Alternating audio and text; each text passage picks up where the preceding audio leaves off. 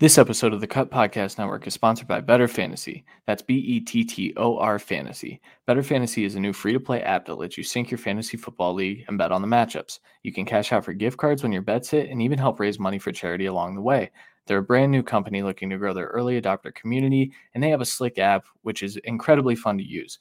One of the other reasons that we love it is they also offer prop betting. So if you're in a state that hasn't legalized gambling yet, you can get in some prop bets on Better Fantasy. It's totally free to play. Download today for iPhone and Android and use the code THECUT when you create your account to receive 1,000 Better credits when you start your account. Thank you to Better Fantasy. Stay on.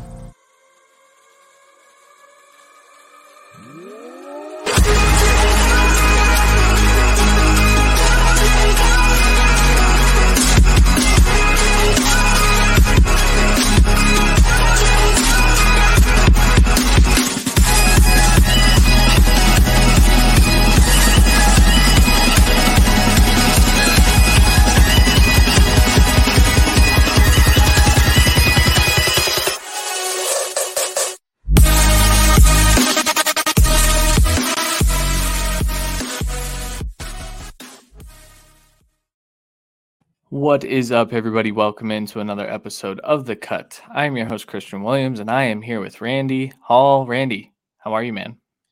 Doing pretty good, man. Didn't work at all today, so just kind of soaking in. It's still weird not having Thursday football night games to kind of look forward to and talk about on here. So still trying to get used to it. I know, and I still don't understand last week not having Thursday night football. This week makes some sense to me, but yeah, it's tough. The football season is dwindling down, and we're going to talk through a lot of that today. It sucks though. We've only got playoffs remaining, which playoffs are still fun, but we only have really a month left of even that. So, what are we going to do? Well, we know what we're going to do. But, yeah, we do know what we're going to do. Just watch football. That's exactly what we're going to do. The Senior Bowl is very quickly approaching, so we'll be fine. Yeah, we will definitely be fine. In the Senior Bowl, just a quick note, the quarterback room at the Senior Bowl is absurd. Sam Howell and Carson Strong joined as early graduates, and so they were invited. And that means that multiple first-round potential quarterbacks are going to be there. And, of course, Randy and I are bummed because we can't go. I don't know if the Senior Bowl stays at that time every year. I don't know if I'll ever be able to go now, which is super, super unfortunate. But we'll make it happen. Don't worry. We'll shoot for next year. This year was just too difficult. Very happy we got to do it last year. And, again, just hope to do it again next year. Yeah. All right, guys, we are here to talk through the playoff picture in the NFL because there are only a few more games left that matter. And we're also going to talk through the 2021 rookie draft and kind of what happened throughout the fantasy season, who some of the values were, who disappointed, things like that. I do want to mention before we get started, if you're watching this on the stream, we did record this last night. So if you see Randy chugging beer, he's okay. He's not drinking beer at 9 a.m. I promise you. So not today. No. Not yet. What? We've done that before, but not today. Yes. So for better reasons, for sure. yeah, for sure. Before we get into the playoff picture, who won the listener league, Randy? Yeah, it kind of might not come to anyone's surprise, but Wayne won. He's kind of been the clear-cut champ for the whole year, dominated throughout. Really only Zach Petrenko gave him any fits during the year. I think he beat him both times, and that was the only person to beat him. So, thankfully for Wayne, Zach got beat in the first round off of some. A lot of us lost a lot of first-round matchups, and we all know why. So I don't think we need to go into the depressing details of that week. But, yeah, congrats to Wayne. We obviously already reached out to him through Sleeper to get started on the process of the signed jersey giveaway for that. But, yeah, congrats. And he obviously not only gets that, but gets the automatic entry into next year's competition as well.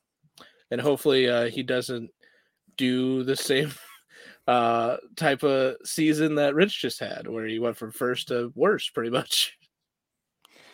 Yeah, that was tough for Rich, but I'll tell you what, that's the good thing about fantasy football and for our listener league in particular, it's pretty competitive. So you can't really dominate, and if you do start dominating, we'll kick you out because no, we won't do that. But No, we will not. we would never do that. But no, it was a great season. And reminder, guys, when fantasy season approaches, we got it out a little later this year than we probably would have liked, but we will have the entry requirements and things like that for this, and it was a fun league. A little less engaging this year, but I feel like everyone picked up COVID leagues and everyone was busy in a ton of leagues. So I think we're gonna get a fresh year of trimming down. In a couple of our leagues, we've already had some people reach out saying that they're not coming back. Thankfully, none of the home leagues, but all the ones that you join from Twitter and different Discords and stuff like that are starting to thin out. Yeah, for sure. All right, let's talk through the updated playoff picture. So right now, first we'll talk through the key games. So there are 12 key games in Week 18 of the NFL, and saying Week 18 out loud still sounds strange to me. I don't like it. Just wait until next year when we have Week 19, when they add another extra game, and we still have no idea what to do. I think in the next 3 years they're going to do that. It's part of the new CBA, but I'm not ready for it. Either way, I'm not ready for it because this year's already been tough. But 12 key games in the final week of the season. A lot of them have to do with seeding. So Patriots versus Dolphins. Dolphins were mathematically eliminated, but the seeding between the Patriots and I believe the Bills, which we'll get to all the scenarios here in a second. But yeah, there's a couple scenarios where like people like obviously it's New England loss, but the scenarios say Miami wins. It's like okay, right, yeah, whatever. No one cares if Miami wins. I'm sorry, Dolphins fans, but a good thing I saw a graphic today. Dolphins have a ton of cap room again, so They do. back in the same boat.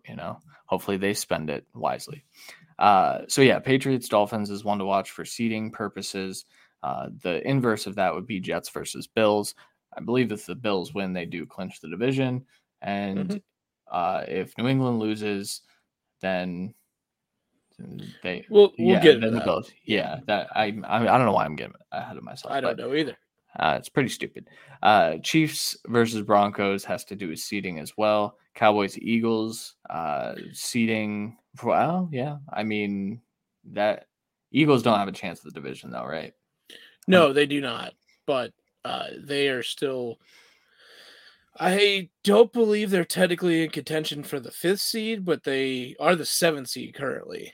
And then the Cowboys, I believe, I know they can't get the 1 seed, but I mean, they still are fighting to have matchup determinations.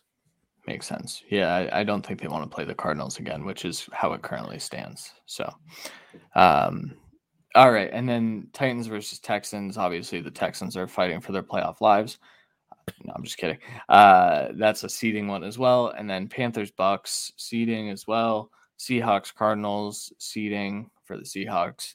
And then the interesting ones. So the interesting ones are the ones that have to do with playoff berths. So yes. New Orleans Saints versus the Falcons. I'm going to scroll down and figure out why.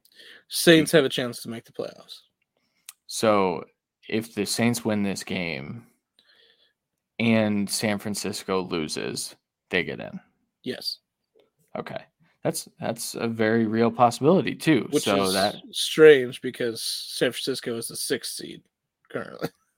Yeah. We don't have a playoff berth locked up. It's just awkward, but I'm sure it's tiebreakers, everything. Yes. So then the inverse of that one would be 49ers versus Rams. If the 49ers lose and the Saints win, then the 49ers are out, despite probably playing like the best team in football over the last month or so. That's what happens though when you don't have a full put together year. Chargers versus Raiders. If the Raiders win, are they in, Randy? Is that yes? So because they would kick the Chargers out. We determined this last week when we were very again you're kind of jumping ahead quickly, but Yeah, it's a big game. Both teams fighting to make it. There is a scenario, I believe, if the Colts lose, if they tie, they're both in, and they also play after that game. So maybe a handshake accord kind of thing. I doubt it, but especially with division rivals. But that would be funny.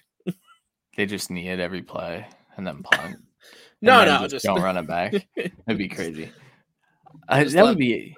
I let mean, they're the not going to let do the that, Raiders obviously. limp into the end zone at the last Yeah. second of the game. Like, come on. They pull them in. They saw the Browns do that to them, so they could take that from them. All right, and then Colts versus Jaguars. So the Colts do need a win Yes. or tie in this game. We'll talk about that in a second.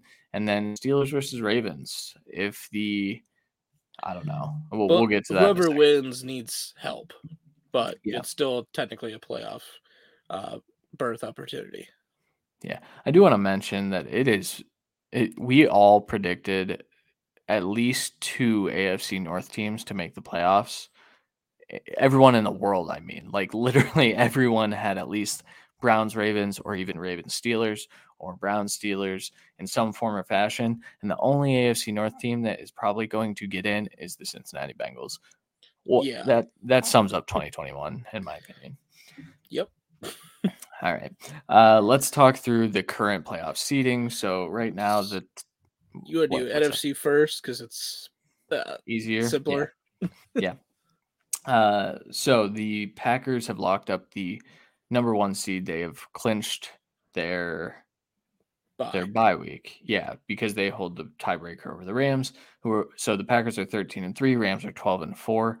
The Rams clinched the division with a win or a tie over the Cardinals, or they can 49ers. No. The win, yeah. The win over the 49ers, but the division over the Cardinals is what I meant. Oh, okay. Gotcha. That division's crazy. If Arizona loses or ties, then the Rams also clinch the division, but they look to be either the 2 or 3 seed at this point, I believe, because of tiebreakers. Yeah. I didn't write down all the tiebreakers through these teams because I know they've all played each other, but obviously we know the Cardinals beat the Cowboys. I believe the Rams beat the Bucks.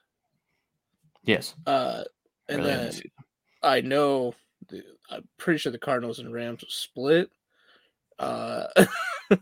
There's a lot. They've all played each other, kind of thing. So it's a weird situation where I think all teams kind of play. But we'll see. Yeah, it's very strange over here. So then the Bucks come in at 12-4. The Antonio Brown-less Bucks. The breaking news last night, if you're watching this morning, is that Antonio Brown is accusing the Bucks of forcing him to play through what he said was like a broken bone in his ankle or something of that nature. Yeah, it's from his doctor confirmed of broken ankle with parts of bone sticking out of his ankle, like trying to protrude through the skin. Basically, is what I would determine from that, as well as a tear in the ligament of the ankle. So that's why he didn't want to play. Yeah. He also said that he got those shots that they tell you probably shouldn't do, but they're not illegal. He was getting those repeatedly and got it for the game to be able to even run on it. And, nice. Yeah. And so there's going to be some debate until he releases his side of the story, which I assume will be accompanied by feet pics because he likes to post feet pics, as we recall when he got into that whatever it was where he froze his chamber. Yeah, he froze his feet off. But there's going to be some debate. I actually believe Antonio Brown in this case because that's something that Bruce Arians and that team would do, and even I think Tom Brady would say, "Hey man, like, can you tough it out?" It's going to get real dicey, though. I don't like how that's going to play out. Yeah, it's not great. It's, Antonio's story through this has not wavered a bit, where we've seen a couple different versions come out of the Bucks camp and what they have told sources. So when that happens, I generally kind of stick with the one story, at least from an outside perspective, until we get more information. But yeah, like you said, this is Arians. That's not surprising. and the whole world immediately was like, well, AB's crazy. He's got brain damage. So I think he probably thought he could get away with it. Yeah. Wow. And he still might. Clearly.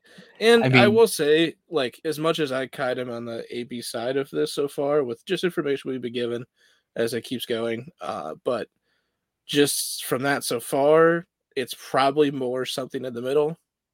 Just knowing these people, like from what we've had for the past. But I think it was pretty telling Tom's responses through this, where he was more just like, yeah, have some compassion for the guy.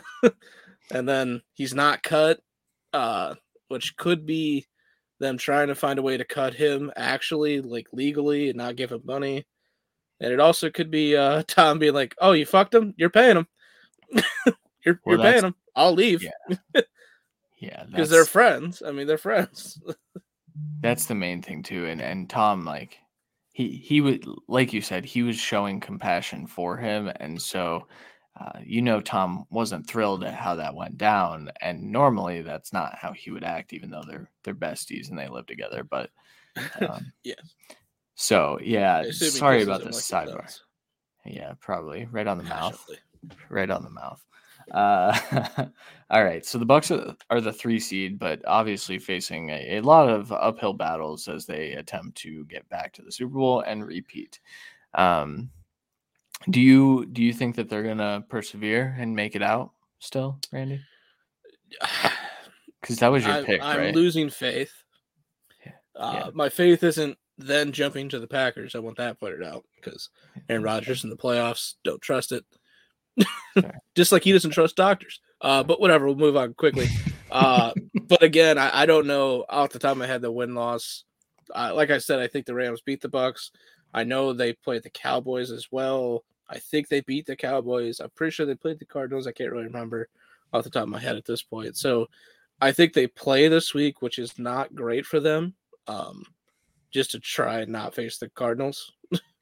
But because they are a very banged up team. And now you're guaranteed without AB as well as Godwin, and all of your running backs are hurt, and Evans isn't 100%, and I'm sure Gronk's not 100%. There's just no way. It's definitely going to be tough. Well, I think we'll probably talk through, predictions next week if we have any changes to our predictions or we'll go through specific predictions that way. But once we have the actual playoff seeding, for me, I think everyone in the top 5 here, well, I think everyone in the NFC is played their full teams except the Packers this week.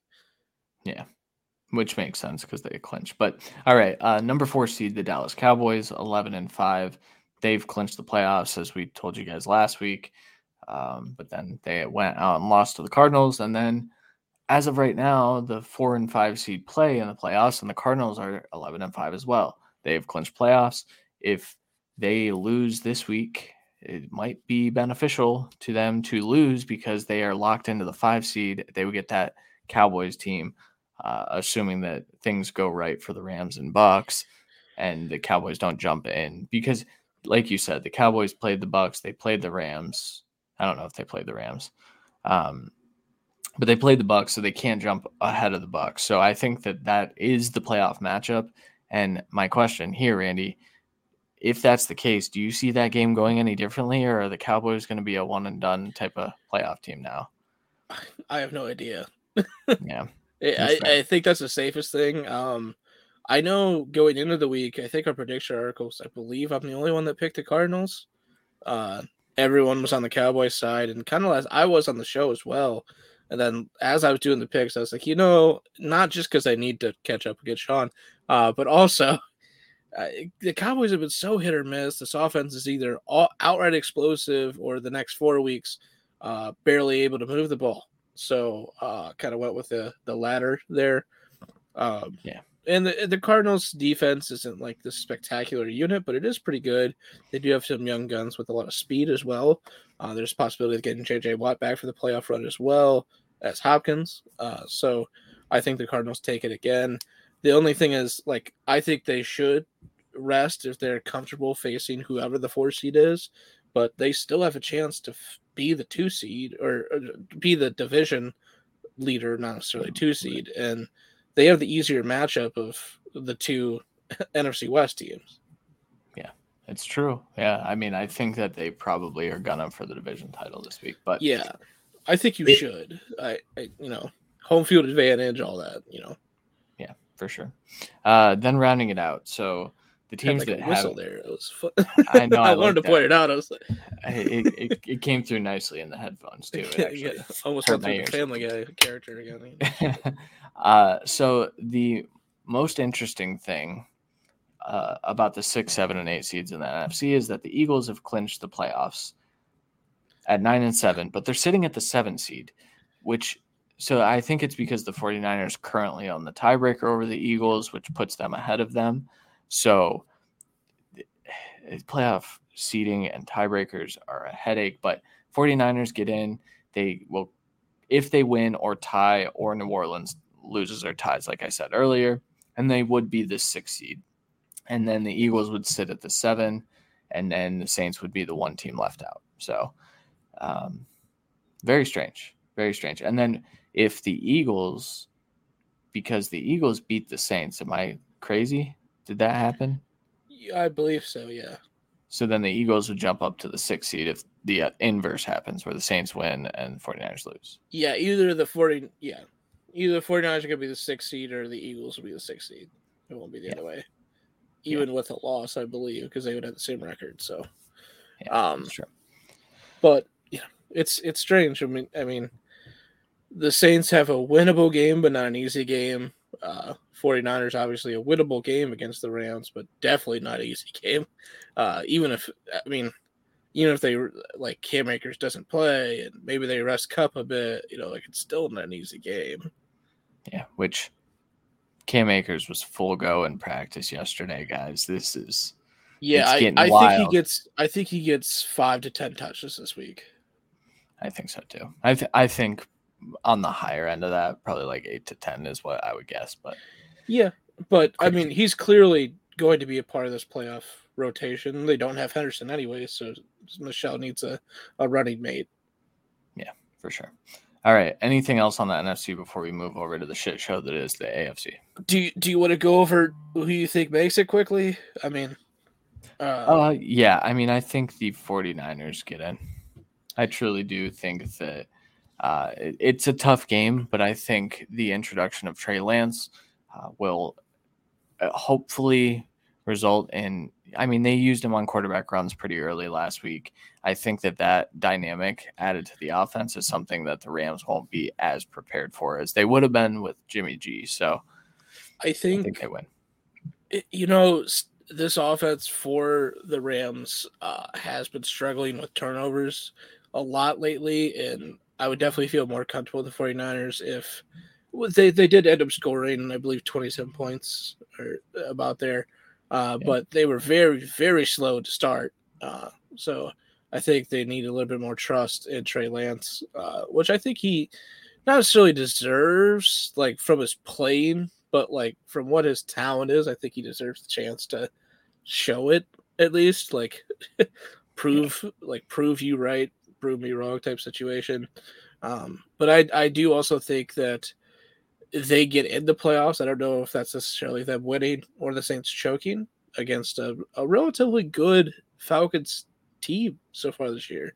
Talent-wise, they're not there, in my opinion, but this defense is playing well above its pay grade. And while Matt Ryan is living on the ground as much as Joe Burrow, and he doesn't have the weapons to throw to Joe Burrow does, they're still in games. So, and it would be something like Taysom Hill to have to throw for a touchdown to end it and not be able to. Yeah. AJ Terrell is a superstar, man, for the Falcons. I was very wrong on him. I was low on him. I don't know if I weighed their college football playoff game too highly where he got toasted, but that was still part of our learning phase, especially for quarters, which is where we struggled early on.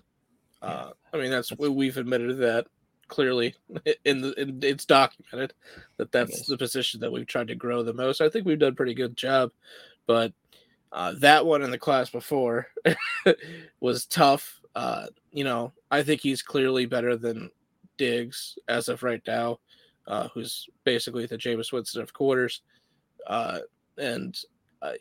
He's just consistent. And, that's one of the biggest things for quarters is maybe you're not going to lock down everyone. Not everyone does that. That's Hall of Fame, all pro, best of the best. If you're just consistent and you just don't give up 100 yards to the guy you're across from every day, you're a good corner. Yeah. I can't wait to talk about the 2022 NFL draft prospects after that conversation. We don't get to talk about Stigler with you. Yeah. We'll get there. I know. He's so fun. I know. We'll talk about it because I'm actually lower than you will be, but I don't want to bring. I know.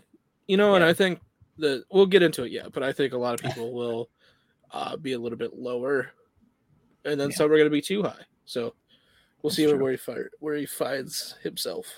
Yeah. All right. Let's move over to the AFC really quickly before we get into the 2021 rookie drafts and kind of what happened there. But the AFC is weird, man. It's weird. So the Titans right now are 11-5 and currently hold the 1 seed. They clinch the bye with a win or tie plus Kansas City loss or tie, or Kansas City loss plus Cincinnati loss plus tie plus New England loss or tie. Jesus. Or Kansas City loss plus a Cincinnati loss, or a tie plus a Buffalo win. I can't even process that. Fun. Basically, this just means that there are 5 teams that have a chance to be the 1 seed in the AFC. I think that's the easiest way to put this. Better than what I did. Not by ear wise, but yeah. Yeah. So essentially, if the Titans lose, and I'm not doing scenarios here because there's so many different ones. So I was going to say if the Titans lose, the Bills lose, the Patriots win, the Patriots are actually the ones. Team by team, because it's crazy. Yeah. All right. So the Chiefs are 11-5. They're at the 2 seed. They clinch the bye with a win plus a Tennessee loss or tie and Tennessee loss. I know that ties happen. I wish that in the dynamic of this, they didn't even tell us that because it convolutes it. So essentially, because the tie is not going to happen with the Chiefs and Chiefs and Broncos, right? Yeah. But I mean, was everyone all on board that it was going to be a tie between the Steelers and Lions? No, No, but that's why it's always in here, is because ties. It's just the randomest shit. Yeah, it's crazy. But so essentially, I think what the simplified version would be is they clinch the bye with a win and a Tennessee loss. So, they need Tennessee to slip up and they need to win.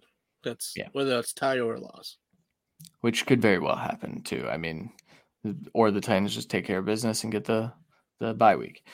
All right, let's go to the Bengals. So the Bengals are tough. I think they kind of know that they need too much help here.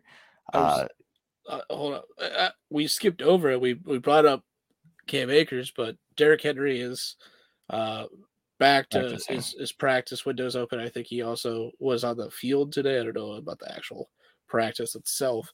But again, they are going to play this week. Not Derrick Henry, but they are going to play this week because they want that bye. So when they play their first playoff game, Derrick Henry's at least getting 15 touches. Yeah.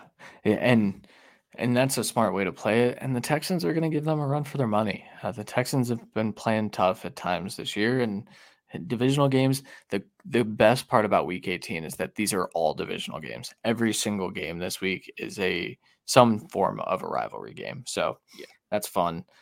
You're right. I shouldn't have skipped over the fact that Derrick Henry's back. We just forgot. It's okay. That's fair. All right, down to the Bengals at the 3 seed right now, 10-6. They've clinched the playoffs. They clinched the AFC North last week. We haven't talked to you since then.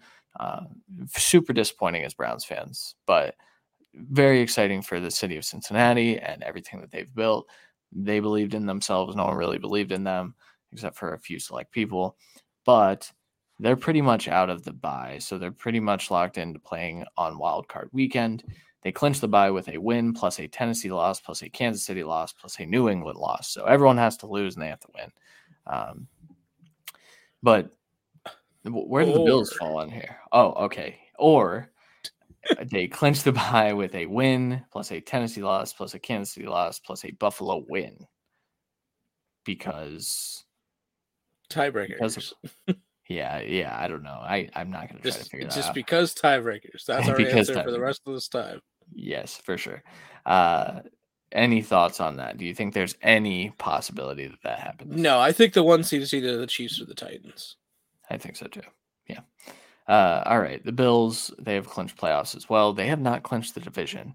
The AFC East is still up for grabs.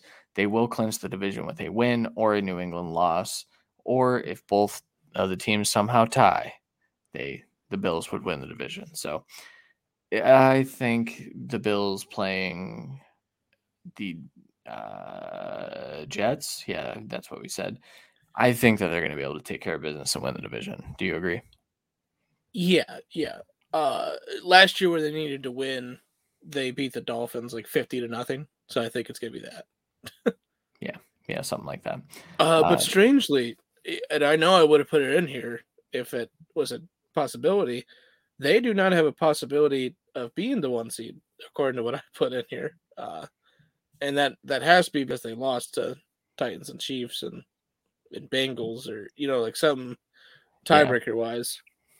I know they lost to the Chiefs. Well, because I have no 1 seed information for the Patriots, so it has to be that they just can't have it. Yeah, that's too bad. That's too bad. All right. Here's the best thing. So if the Bills do win the division and the Patriots would then slot into the 5 seed, it's going to be Bills Patriots in the first round of the playoffs, which is round 3. Yep, very, very exciting. But they could still get the bye. So they would clinch the bye with a win plus a Buffalo loss or tie plus a Kansas City loss plus a Tennessee loss. None of that's going to happen. Patriots are either going to be the 4 seed or the 5 seed, and the Bills, I believe, can only fall to the 5 seed here because, if the Patriots lose and the Colts win, then the Colts would hold the tiebreaker over the Patriots, so we could see the Colts jump into the 5 seed, but the Patriots aren't going to lose. So no, they're going to beat the Dolphins. Yeah, probably by 40 or 50, I would say.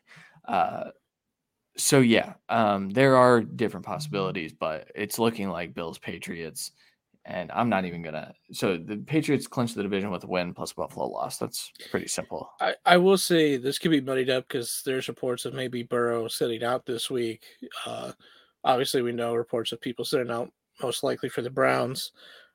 So the Bengals still could win, obviously, but if they lose it, I think it might muddy up the 3-4 seed as well. That's true. Yeah, but the Bengals are not going to lose to the Browns, even with I don't even know who the Cincinnati backup is, but the Cincinnati backup will. Yeah, Case Keenum's better than that. I understand that. We'll see. All right, the 6 seed is the Colts, as I just mentioned. They clinched playoff berth. They are not technically in. The 6, 7, and 8 seed are still up for grabs in the AFC. 6 and 7 seed. Yeah. Well, the 8 seed too, technically. That just doesn't matter.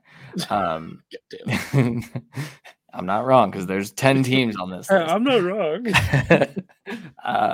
So the Colts would clinch a playoff berth with a win or tie, or a Chargers loss plus a Baltimore-Pittsburgh tie, or a Chargers loss plus a Pittsburgh loss plus a Miami win. And that's not going to happen. New England loss. Yeah. So strange. So essentially, Colts are winning, get in, and I think that would be the best way to put it here. The Colts get the Jaguars.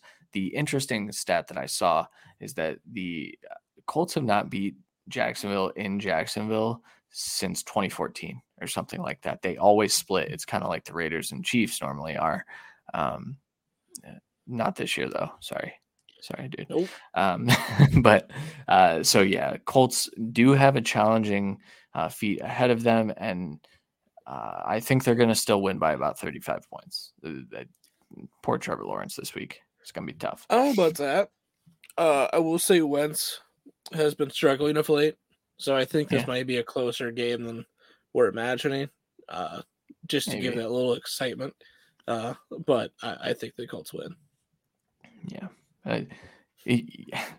You know that there's going to be one of these games that's determined by officiating, and it kicks someone out of the playoffs, and it's going to be Oh boy, don't I know them. which game it's gonna be? I also know that game, and that's It's the gonna be next two this teams that next we're about one. to. Yeah, so the 7 seed right now, Los Angeles Chargers, they clinched the playoff berth with a winner tie.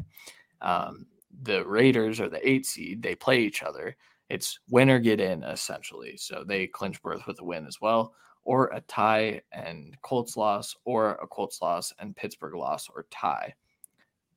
That could be their route in right there, too. I mean, if the Jaguars are able to pull it off, Pittsburgh's probably going to lose this week to the Ravens. I assume that Lamar will be back this week. Maybe not, We'll but see. yeah. So, Randy, how are you feeling as a Raiders fan? Do you think they're going to make it in? Oh no. Okay. I think they should. I think they can beat the Chargers, obviously. But no, it's just not. It's just not gonna happen. This year has literally been ups and downs. They won last week against the Colts. I just assume they're gonna screw it up somehow. That feels fair. How do you feel about John Harbaugh being Jim Harbaugh, not Jim. John Harbaugh? John, that would be incredible if he came to the Raiders. But how would you feel about Jim Harbaugh becoming the head coach of the Las Vegas Raiders? Oh, I would not enjoy that. I think people forget that Jim Harbaugh was a very successful NFL coach, and Yeah, the he's reason that successful. he left the NFL was because he was a shady human being, a very intense guy that was wrapped up in a lot of weird shit in San Francisco. And I think that his time in college may have fixed that part of it, and he could still be a great NFL head coach. I know that sounds Well, crazy, but his stint in college could have fixed it, or he could be exactly like Urban Meyer, and no, that's true. just That's true. no. That's fair. That's Which fair. is the more likely of the scenario there. Yeah, I know. Yeah, But it is a big name, so that is who they're going to hire, and they're going to lose. That's what's going to happen. Well, and if Mayock's sticking around, then I think Mayock would want to pull from college, which I don't know if he is. I mean, he might be gone too. We'll see. He's been bad, so except for Max Crosby. He's been good after the first round. I mean, you could say Jacobs and Abrams were good picks, but it was also his second and third pick of the draft. Yeah, that's true. All right. Steelers and Ravens then rounded out as teams that have a chance to get in. The Steelers at 8-7-1 would clinch a berth with a win and Colts loss, and if the Raiders and Chargers don't tie. So, again, we I don't even know how to process that. So essentially, just the Jaguars would have to win, and then, and there is a chance, if the Jaguars win, that we have some collusion happening, and then I don't know what the commissioner is going to do, but what's he going to do? What can he do? That's true. Yeah, that's true. So the Steelers are pretty much out if the Jaguars can't take care of business, which they can't. We just talked about it. And then the Ravens, lastly, clinch playoff berth with a win, plus a Chargers loss, plus a Colts loss, plus a Miami loss or tie. So one of those things is for sure happening, Miami. But other than that, I think that the Steelers and Ravens are just out. They're out of the playoffs. I would say it's just whoever wins, Raiders and Chargers. That's the only mix-up we really have, except maybe just seeding stuff here and there. Yeah, that's fair. Who do you think is going to make it then? So I would assume Patriots, Colts, Chargers would be. I'm going to say Chargers. I mean, it's obviously not what I want to happen, but I think Justin Herbert's going to throw for 400 yards in this game. I'm sorry. I just think. Hey, he can. You can throw for 400 as long as he knows to throw 4 picks. Yeah. I do expect a fun game. The Raiders win when they get pressure. If they can get pressure, they'll have a great chance to win. Plain and simple. Worth noting that Slater is back on the field. I know he missed a couple weeks because of COVID, but is he a step slow? you sure do hope so, don't you? No, I've lost all hope. That's completely. You can't be a Raiders and Browns fan and then be happy. What are you talking about? That's true, but maybe the Browns died so the Raiders could live. Maybe that's the case. Yeah, once once the scenario came around for the Browns to like make it afterwards, after the Bengals win, I literally just looked at my mom, who's obviously a Browns fan, and me and my dad are Raiders fans, and we just looked at her like, yeah, sorry. I think, I don't know who to root for here, but one of us has got to die so the other one can live. Yeah, and that's what happened. So go check out my piece. It's on my Twitter somewhere. I wrote about Baker Mayfield and the Browns quarterback purgatory. So it was a depressing piece. If you want to get a little sad, if you're a Browns fan, check it out. If you're not a Browns fan, check it out so you can laugh at us. So yeah. That's all I have to say about that. All right. Let's talk about the 2021 rookie draft. We walked through some consensus ADP, I guess. And then we also tossed in one of our home leagues, and we'll kind of compare and then talk through the hits and misses, and especially some of the guys that were values in that draft. So I'm going to toss a graphic up. Please excuse the graphic. I threw it together very late. I'm not a fan of it. It doesn't look good, but it's, up to your standards. It's definitely not a treat for the eyes, but you also didn't have to put them on the same one. I know, but I did it late. And so this is what we came out with, and it's gross, but all right. Consensus 2021 rookie draft rankings. These were the ones that were found as consensus. So Trevor Lawrence at 1, Justin Fields at 2, Trey Lance at 3. This is also Superflex. We should mention. We normally play in Superflex leagues, especially in Dynasty. So most of what we talk about with rookie drafts is going to be Superflex based. Do you agree with that, Randy? Yeah, honestly, I think Dynasty should be just Superflex, depending on the size of the league. Yeah, for sure. The 32 team league Superflexes are out for me though. So. Yeah. So the first 3 were quarterbacks, then Najee Harris, Jamar Chase, back to quarterbacks with Zach Wilson, then Kyle Pitts, Javonte Williams, Devontae Smith, Travis Etienne, rest in peace, Rashad Bateman, and Jalen Waddle for the first round. So my main takeaway from this, and I didn't expect it to be my takeaway at all, is that the number 1 rookie quarterback did not get drafted in the first round if you're in a 12-team league. The number 1 rookie quarterback based on fantasy total fantasy points right now is Mac Jones. Yeah, and he's tied with the most games played. Well, yeah, he's tied with the most games played with Trevor. Yeah. So, I mean, in fairness, points per game, I don't know if that's this case. It's not. Especially with it's close.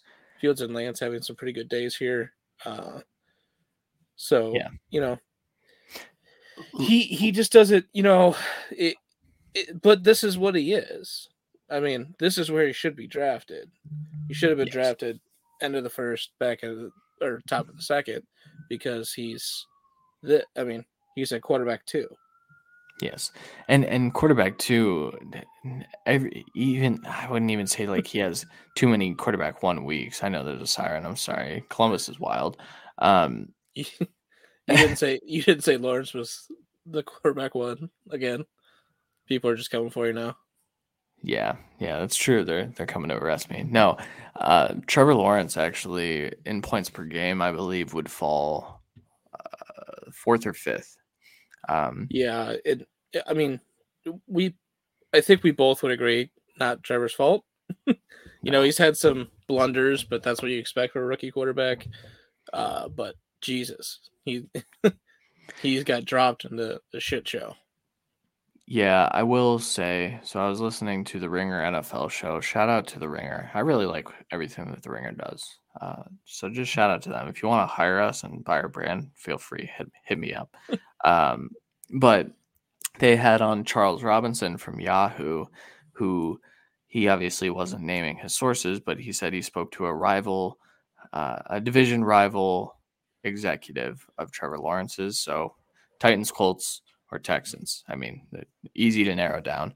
That said that they see a lot of the problems that Sam Darnold had with New York Jets, and that's what incompetent franchises do, is they ruin guys. And a lot of what Trevor Lawrence has done this year has been bad, and he's picking up some bad habits. So I do still hold out hope for Trevor Lawrence, but him being the 101 last year was just a clear miss at this point. And I would say even in just the limited, Fields missed a lot of games too, whether it was due to Nagy or whether it was due to injury. Fields and Lance have looked by far the better quarterbacks in terms of fantasy football, right? So they both had things with their legs, and I think we kind of should have known that heading into this. I know that Lawrence was regarded as a generational, right? But rushing matters. That's why Lance is here. I mean, that's true. Draft capital plus on the ground talent. With some upset with the arm is why he's pushed up to the top. Fields is that, plus he's arguably as good a quarterback in the pocket as Lawrence, if not better to some people. But Lawrence is still, for me, this is dynasty ranking. Lawrence was overvalued, but dynasty rookie ranking, this is still the right picks. This is the right order to be. Okay, that's fair. Because looking back at the year, would you be happier, especially with all the COVID and everything and injuries we've had? I'd much rather have had Lawrence than Fields and Lance this year, just because of availability. Yeah, that's fair. That's a fair assessment too. But if you project out next year, wouldn't you say that there's a good case for Fields and Lance to be ranked ahead moving forward? Yes, but again, Fields, I would say, but it depends on the fluidity of his situation, which it also depends on the fluidity of Trevor's situation, where Lance is the same thing, sort of, because he's not given the kingdom next year yet. We do have to know if that's the case. Yeah, but it's not like the case with Wilson, where we know his situation stays the same. He just, hopefully his line's healthy and maybe improved, and he just could play and gets a little bit better. And Mac, his situation maybe improves, but I don't think he moves up rankings really until people retire. Yeah, that's the thing with Mac. And we've said it on this show all year. I've said it on Twitter all year. Mac Jones is pretty much hitting his height right now, which is a QB2. That's fine. That was a good value pick in these rookie drafts at 13 overall. I mean, depending on the weapons and depending on if there's a transition from more of a balanced team than just a pure running team, he could be back end quarterback one in his career, like Kirk Cousins, and the ceiling for Baker and Derek Carr, and that's the equivalency of his ceiling. Yeah, that's fair too. That's fair.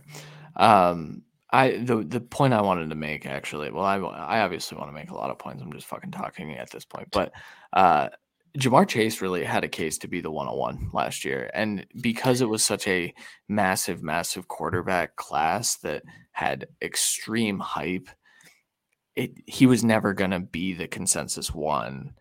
No, but him and Najee back-to-back at 4 and 5 on this list is right, because I think both of them, deservedly so, were fighting for the just dynasty non-superflex 101. I think they both should have been. That's perfectly fine with me. To me, obviously, I think both have had fantastic years. Chase, the better year, I would say. Not necessarily as consistent, I guess, but more explosive. But Najee had a few weeks where he was not doing great either. So, but at that point, it was, do you need a running back or a wide receiver for the future? So, yeah, it's kind of what happens there. And that's, team need. Like, I'm sure there were leagues that Ja'Marr Chase did go 101 because the team had two young quarterbacks, and hopefully they weren't, you know, Baker Mayfield wasn't one of them, but then they took Chase because they couldn't get a trade back to work out. So Yeah, and I know there's leagues that Kyle Pitts went 101 even in Superflex, because teams had pretty good quarterbacks or multiple picks in the first round, had good running backs, had good receiver depth, and had no tight end. I mean, I argued trading up to get Kyle Pitts in our home league that is the rankings alongside this on our sheet, just because I literally had no tight ends I cared about. Hunter Henry, I picked up Dalton Schultz late in the season. I picked up Dawson Knox. I somehow then had three tight ends. I don't know how that happened, but it did. But I still think it would have been a good idea to trade all the way up to Pitts, just to have that dynasty asset moving forward, who quietly, I would say, had an incredible year. Yeah. Had the year we expected. I would like to go back, me and you, and go through our projections and see how close we were, because I think we both would be really close. I was low on him, and I was the No, one that we wrote both the were. article. Isn't that crazy? Like, I mean, we both didn't have him at 1,500 yards, right? yeah. But I think I had him at under 9. I think I had him at 890 or something like that. I saw someone try like getting an argument, and I think it was more of like a joke argument, to be fair. But everyone's calling everyone at the start of the year, Kyle Pitts is going to be the new Julio, and he doesn't have this incredible year. Wait, yeah, he did. He had all these yards and no touchdowns. Yeah, He's fucking Julio. exactly. He's exactly Julio. What do you mean he's not the next Julio? Yeah, that's if that's not true, I don't know what is. But the reason I did bring up Chase being the 101, or like in retrospect, he could have been considered that, is because in 2022 rookie drafts, which we will get into much, much deeper here in the next few weeks and the next few months, really, you're going to want to consider a wide receiver at 101. And because this quarterback class doesn't look like this one. And if this one didn't look like this, Ja'Marr Chase would have been the consensus, 2 or 3, assuming that, there was one guy that would warrant being the 101. But I just want to put people in that frame of mind that, yes, a skill position, even in Superflex, can be taken at the 101. It's a viable strategy. As someone currently that has a 101 in this exact league, I am automatically assuming that it'll be at least my final decision will be between a wide receiver and a quarterback. Yeah, for sure. All right. If I keep that pick, which I won't. Yeah, you should definitely trade that. I'll take it. I could use it after losing in the championship. But the other ones, Javonte being over Travis Etienne, that ended up paying off, even though it was due to injury, consensus-wise. The Devontae Smith, Rashad Bateman, Jalen Waddle order is funny to me because Jalen Waddle, clearly we didn't expect that type of usage out of him for the fantasy football season where he was just a target god. But Jalen Waddle's ceiling was always really, really high. And there were various ways to rank these wide receivers, and I even had him, I believe, 3 when all was said and done. I did still have him above Devontae, but I do think that in retrospect, Jalen Waddle probably should have been picked ahead of Devontae. Would you say that as well, Randy? For this year, yeah. Do you think moving forward, though? I do, but I think he got a little bit over targeted this year with a lot of injuries to the weapons of Miami, and then you add in Tua coming back into the fold and hyper targeting him. I think there may be some overlap where we're going to be a little bit confirmation bias from this year, where most of us thought the reason Devontae's ahead of him is because they're comparable talent-wise. You add in the Heisman, so a little bit of preseason hype, obviously, but he should be getting that same target share for the Eagles. And he did off and on, but it just wasn't as consistent as Waddle. So the big play upside is there on a weekly basis for Devonta Smith. In theory, Jalen Hurts continues to get better as this offense and team in general gets better with 3 first-round fucking picks. So I do think you can easily tell me, yes, Waddle should be ahead of him, and I'm not going to disagree necessarily, but I don't think it should be an all-out conversation of that's it. I think it's very, very close for the future. Yeah, that's fair too. That is fair. Rashad Bateman is the one guy that kind of doesn't belong here, and it's really not his fault. He's been dealing with some weird things, obviously, with Lamar being hurt. He posted a lot of good target shares in the time that they were both healthy too. He also came into the league hurt, so yeah, that was problematic. He missed, I believe, 6 games. I think he came back week 7 or something like that. So came on slowly as well. I think if both stay healthy, we're looking at this a little bit more favorable. But a guy that went just a couple picks before had a little bit better of a year, and then a couple picks later had again a little bit better of a year. So it's hard for the Bateman owners. That's just a wait and see process, unfortunately. Yeah. So reading through the second round per se in a 12-team league, Mac Jones, Elijah Moore, Rondale Moore, Trey Sermon, Amon-Ra St. Brown, Terrace Marshall, Michael Carter, Amari Rogers, laughable, Kenneth Gainwell, Kadarius Toney down at 22 overall, and then Pat Freiermuth and De'Ami Brown rounded it out.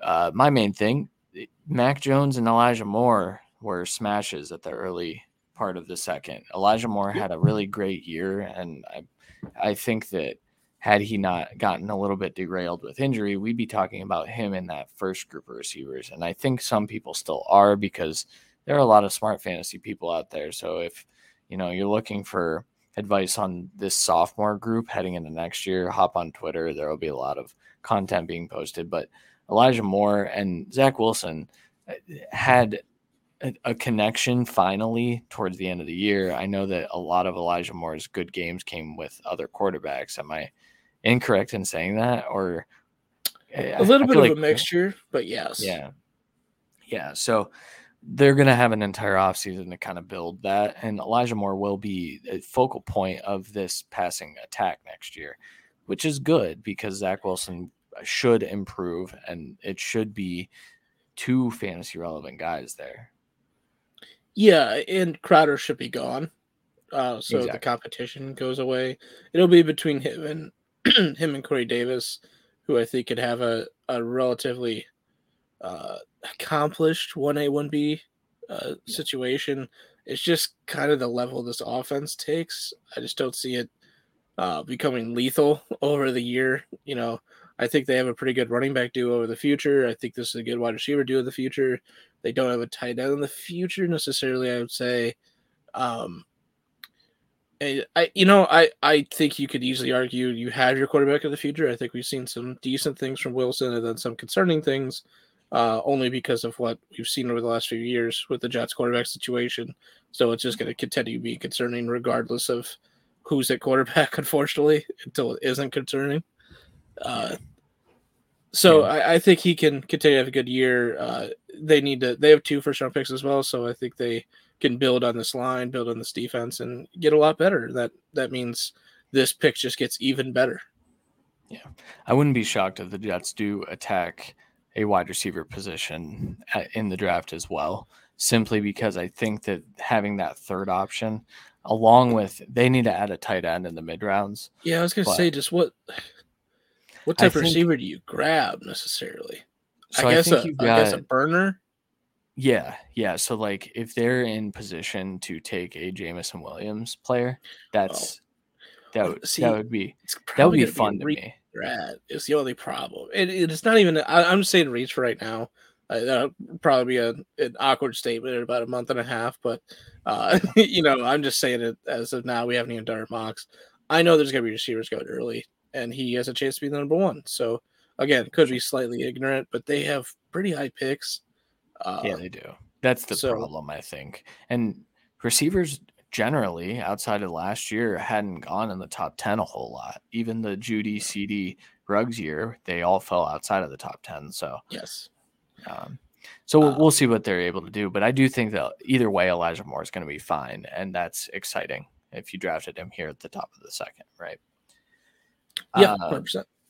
So then Rondale Moore, Trey Sermon, you missed the pick. The pick is wrong. And the reason why the pick is wrong is because we'll talk about a few of the values. Another guy that they drafted has that job. It is his job. It is his job for the next 3 years.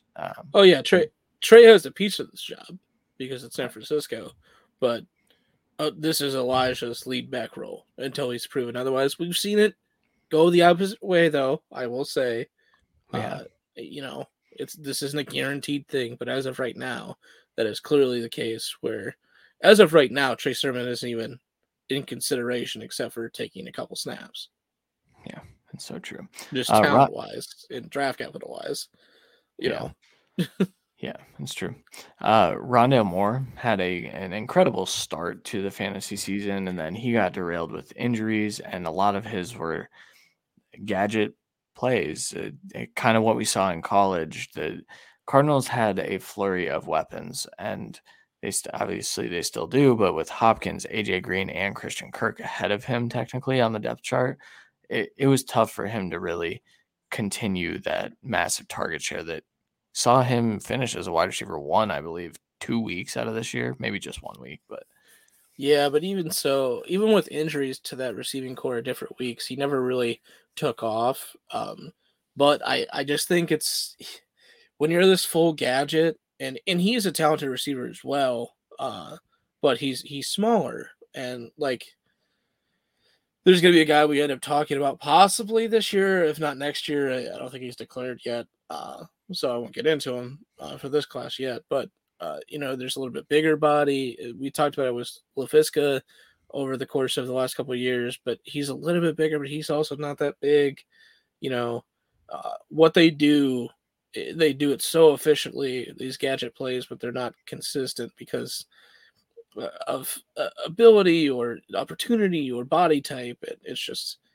It's unfortunate. I think it was a little bit of a reach for Rondale, even though we both absolutely love him, because I just don't know. I think his role grows in this offense, but just like for the immediate future and this year, it was a little bit of a reach, unfortunately. Yeah, I agree. And like you said, we both liked Rondale. I still have a little bit of hope that they don't bring back Christian Kirk or AJ Green, and he gets wide receiver 2 target share next year, and that might help. Yeah, it would. I mean, plain and simple, it would. There's no question. Getting wide receiver 2 work, especially with his skill set. I mean, that's going to give you results. Yeah. Rounding out the back half, there are a lot of good hits here in the second round. So Amon-Ra St. Brown clearly was a league winner. He just dominated down the stretch when, DeAndre Swift was hurt and TJ Hawkinson was hurt, but he posted multiple wide receiver 1 performances.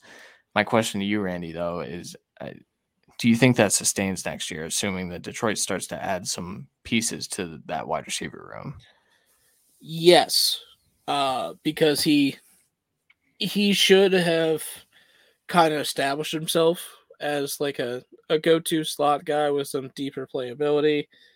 He is currently wide receiver 24 on the year, which I believe our bold prediction show, I said he was going to be a wide receiver 2. Yeah, it was like the boldest prediction of the fucking thing. I mean, you both I don't know, and it's come to fruition. I absolutely love it. He's going to play this week, where others might not. So he might even finish higher than this. I think he's an absolute steal. If you were in the playoffs, you won, most likely because of him, or you kept in your matchup thanks to him, at least over these last few weeks. I know in this home league I got kind of sniped on, unfortunately, but that's all of them partake in our show, especially when we talk about the rookie drafts, even if it's just a quick read through, so they know who we like. I mean, plain and simple, that's the bad part of doing this, but it's also part of the challenge, and I'd rather have it this way than not do this. So Yeah, that's true. So yeah, I also think St. Brown's going to keep a high target share next year because he's just a damn good football player. I know he Yes. was drafted on day 3. I don't give a shit. It was 13 picks outside of the third round. I know the analytics will tell you, oh, a day 3 pick, he can't sustain that. Yes, he fucking can. I promise you. It's Amon-Ra St. Brown. He was a 5-star recruit. He was like the number 1 wide receiver, or maybe the number 2 receiver in his recruiting class. And then he just did nothing but, I mean, he was a little inefficient at USC, but that's what happens when you have USC quarterbacks throwing you the ball. So that's my little rant on Amon-Ra. Just wait for them to add pieces and then just go acquire him in every single dynasty league and reap the benefits. Yep. That's what I would do. Any other thoughts over these last few before we talk about the values? Quickly, Marshall clearly should have gone later at this point. Yeah, I think the future has some opportunity, but he didn't really get a chance this year. Michael Carter hit better than Ronald Jones. I think you owe me something. I'm still pissed. Probably. Until Ronald Jones somehow is a RB2 next year. He will be. Amari Rogers, huge whiff, not being used at all. Because he's not good. Yeah, over, getting the positioning with Aaron Rodgers. First time they've actually drafted a receiver, it feels like. So we got a little bit overhyped, unfortunately, and reached. Gainwell, love the talent, not the landing spot. I don't know if he's necessarily a bad pick here. Kadarius Toney, reach, because he was a reach in the draft. But he did have that one big week, so you're probably happy. I don't care. Freiermuth is the last big one I want to talk about. Phenomenal rookie season so far. We've talked about 2 tight ends here. Do not, I repeat, do not draft a tight end in your rookie draft until at least like the 23rd, 24th pick this year. This is it. We're going to talk about 2 or 3 guys that we really like. It's not going to be the same thing. Plain and simple. Yeah. It's not last year. See, I know. It's not, man. They're going to be closer to Brevin, and you know it. See, McBride and Freiermuth, they're coming out to a similar grade for me. But you know how much I've loved Trey McBride for a long time. Yeah, so. But, it will be landing spot as well. It's a huge determinant. But I'm going to... And again, I'm not saying don't take him in the second round, but be very wary. It's not the same talent level as last year. While one guy maybe pushes for it, there's nowhere near a consensus on who the number 1 tight end is this year as of this point.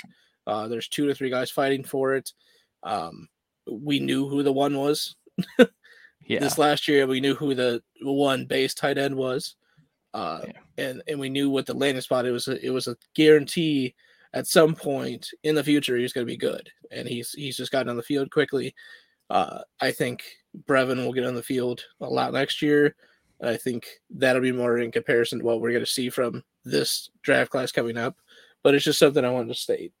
Do not be drafting 2 tight ends in the top 20 this year. It's just not a viable strategy. Yeah. We'll see how the NFL views them too. I mean, like if 2 tight ends go in the first round, then maybe we're having a different discussion. Yeah, but that's not going to happen. So. Yeah, I don't think either of us are going to see that, though. Yeah. I put out the reason I pushed back on that, I put out a tweet earlier. I said I would take, because I would have taken Freiermuth at the top of the second, even though I didn't have to. That's where I would be comfortable taking McBride in this class, because I think that, well, here's the thing. There's so many different quarterbacks. We'll get into all that. I don't want to get into all that right now. It's just a long conversation. We're already over. So really quickly, some values. So Elijah Mitchell was going at the 311, so at the very, very back of the third round. Good flyer to those who took him. Great draft pick. Obviously had a phenomenal rookie season and took over as the 1 over Trey Sermon immediately. This was in week 1. So like we said, he is the RB1 moving forward until he's not. And then when he's not, he'll never be again, of course, because Shanahan. But he's been incredible too. Another guy, Ramondre Stevenson, 309 is where he was going. I don't know. That's a good value for him, I think. But what do you see as his path to fantasy goodness next year or even beyond? As a RB3, Yeah. maybe close towards the back end, high end RB4 some weeks, but I think this is going to be a 2-back system going forward. And with the rate that the Patriots just got to run through the running backs, there's a good chance Damian Harris has next year, and then it's Ramondre's team for 2 years. And then it's, there's a good chance of that. So I think it's a good value, especially with how the rest of the draft kind of plays out. I don't think we've seen a lot of value past the first 2 rounds, and then some stragglers in the third here and there. Yeah. And then another running back that you put on this list, Khalil Herbert. Yes, I think that he was a value pick. I don't know exactly where he was going. He was either late 4th or early 5th in consensus. I forgot to put it on here. Yeah, but which makes sense. Even if he has no value going forward, which I think he's clearly going to be the RB2 going forward for this organization behind an elite running back in David Montgomery. Have to throw that in there every time. Sorry. Because he won't repeat the performance. But even if you only got to use him for that, 2-week period, this was an enormous value. In the back of the 4th, top of the 5th, a pick that was probably in your taxi squad, so you probably didn't even get to use them. But if you did, you're happy. Yeah, for sure. And then the last one, we have to give a shout out to Davis Mills. He was drafted at the top of the 4th, and ultimately, I could make an argument that Davis Mills, once he earned the starting job, was the best rookie quarterback to have at a given time here. I know how crazy that sounds. I've put out my thoughts on Davis Mills. The dude has earned the right to start in 2022, which would make this even more of a value. Yeah, he's earned the right to compete, I think that's fair. That's a fair way to say that. I don't think it's with Tyrod, but I don't necessarily know if it's with Tua. No, see, that's where it comes into play, because obviously if Tua comes in, Davis is not competing. Tua is the quarterback. If Jalen Hurts comes in, it's Jalen Hurts. They're just right now they're better, true. Plain and simple. Whether it's for mechanically, obviously I think Mills is a little bit better than Hurts right now, but he's clearly working out where. Yeah. Mills is doing his best, but he's got nothing. He's got no help. Yeah. Mills he dunked on the Patriots at one point earlier in the season too, which was fun. Dunked on the Chargers. Yeah. Those 2 weeks ago. He outdueled Justin Herbert. That actually happened. So Davis Mills has legitimate talent and upside. It is the reason we talked about him in the process. He is lower on the totem pole from this draft class, but I am curious to see, once we're done with the grading of this draft class, where he lines up. I think it's going to be a fun discussion, especially with the Texans having a very early draft pick. And some people expecting that to be a quarterback, others expecting to just be the best player available because holy fuck. But we'll see. I think Deshaun Watson trade or lack of trade or imprisonment plays a huge part in that. Yeah, for sure. All right. I think that'll do it for this. And this was a good kind of way to segue into our content schedule kind of moving forward. So next week, we haven't even hammered this out completely, but next week we will be doing kind of like a fantasy recap, talking through the 2021 fantasy football season. I know you guys were kind of but probably burnt out. I feel pretty burnt out from fantasy football, so we didn't want to talk about that this week, but we'll return to that next week. I think what's going to end up happening, and we'll see how Randy feels about it, but we'll probably have our show on Monday again rather than on this coming out Thursday.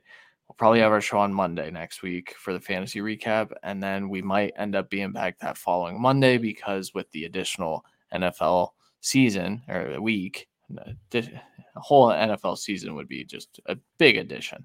But with the additional week to the NFL season, we have very, very limited time to get in some prospect talk before the Senior Bowl. Now, of course, we do still have tons of time to get into that, but around mid-January is normally where we start, so we don't really have time to take a full 2-week break. I think that's what we did last year. So you'll start getting a lot of content, and we will end up through draft season last year. We did 3 episodes. We did a Monday, or maybe just 2, but we do our Friday fix episodes, which we will return to. It was 2.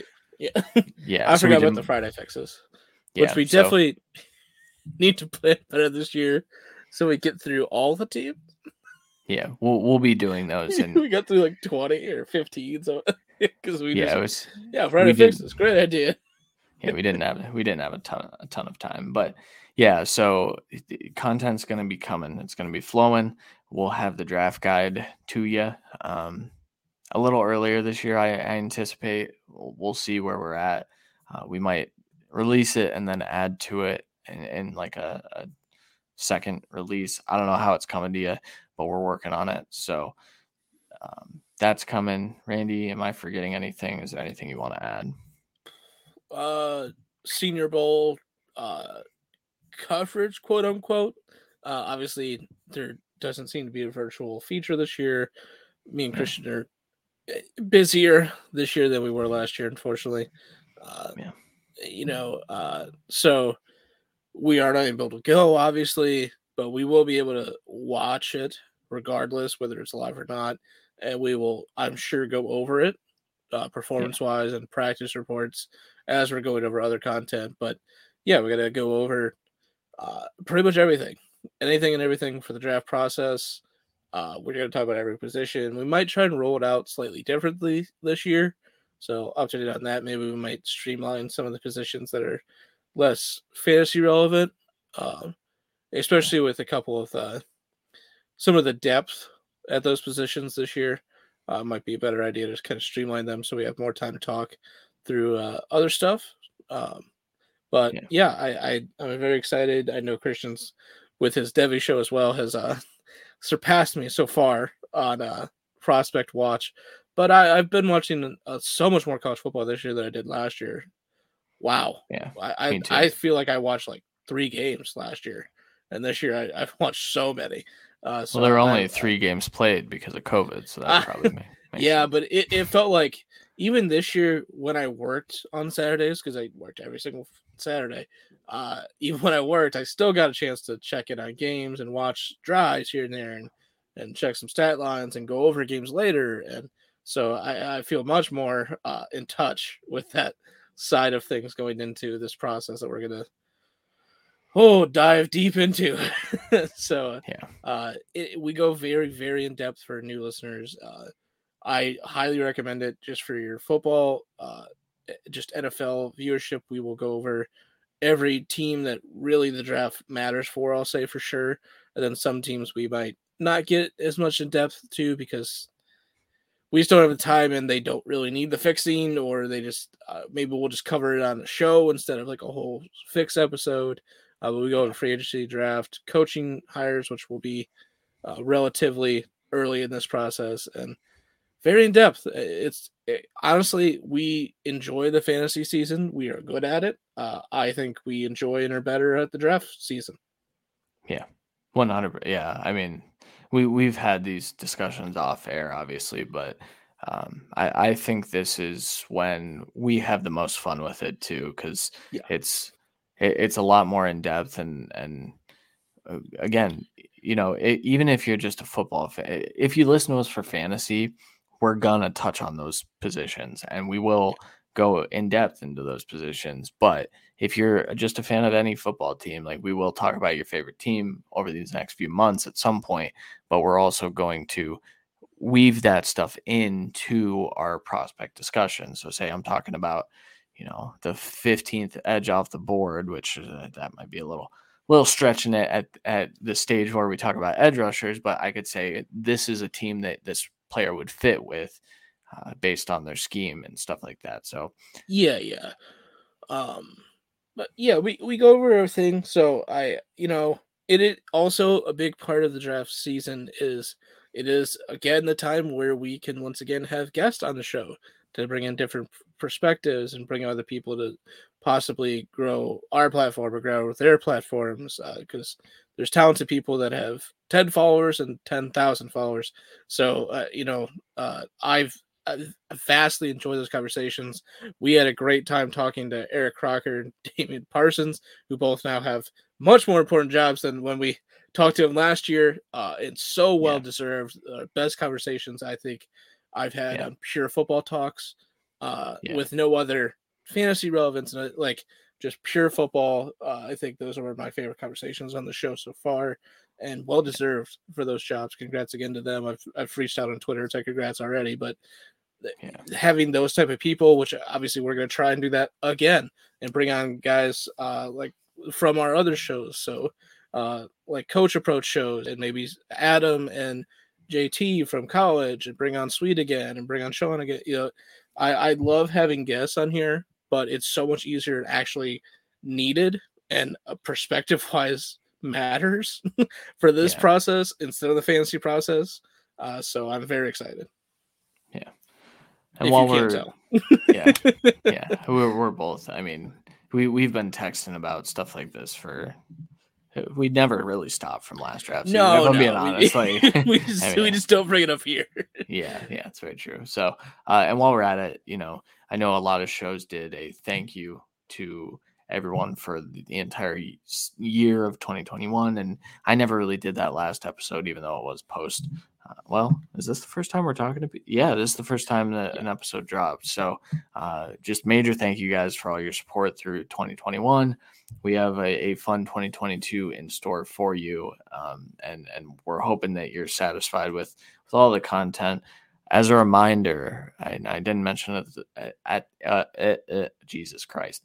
I didn't mention it at the top of the show, but the Coach Approach did air last night. The college football cut, it's looking as though it's going to be aired right before the national championship game. We're trying to figure that out right now, but that will come to you. And then DFS Deep Dive, I believe, is still planning on doing a Week 18 DFS show this week. So a lot of good content, a lot of good shows. I don't know if those shows will continue through the off season. I think the Coach Approach probably will. I think they might take a break, but we will have all of those updates to you here in the next couple of weeks. So. Yep. All right. We have gone far too long. If you're watching this live, thank you for joining us in the morning. I don't normally do this. It's just a test run, 2022, doing new shit. So good morning. Have a good day. If you're listening to this at any other point, thank you guys. Anything to add, Randy? Anything else? No, just thank you again. Yeah, everyone's joined us through the draft process and this. I know we get different people at different times of the year, and some stick around, some don't. I know I have some friends that are like, yeah, fantasy is great, we'll text you, but draft, yeah, that one. Get back to that. Yeah. I'm excited to get back to that. Yeah, for sure. All right. Well, that'll do it for this episode. Again, make sure you check out all those great podcasts. Check out, we are putting a weekly picks article out as well on the Cut. Yeah, through the Super Bowl. We're gonna keep up the track, and hopefully one of us can catch Sean. Yeah, I doubt it, but that guy. And then, like I said, we'll be back on Monday to talk through the fantasy season. So until then, though, for Randy Hall, I'm Christian Williams. We'll talk to you guys then. Later.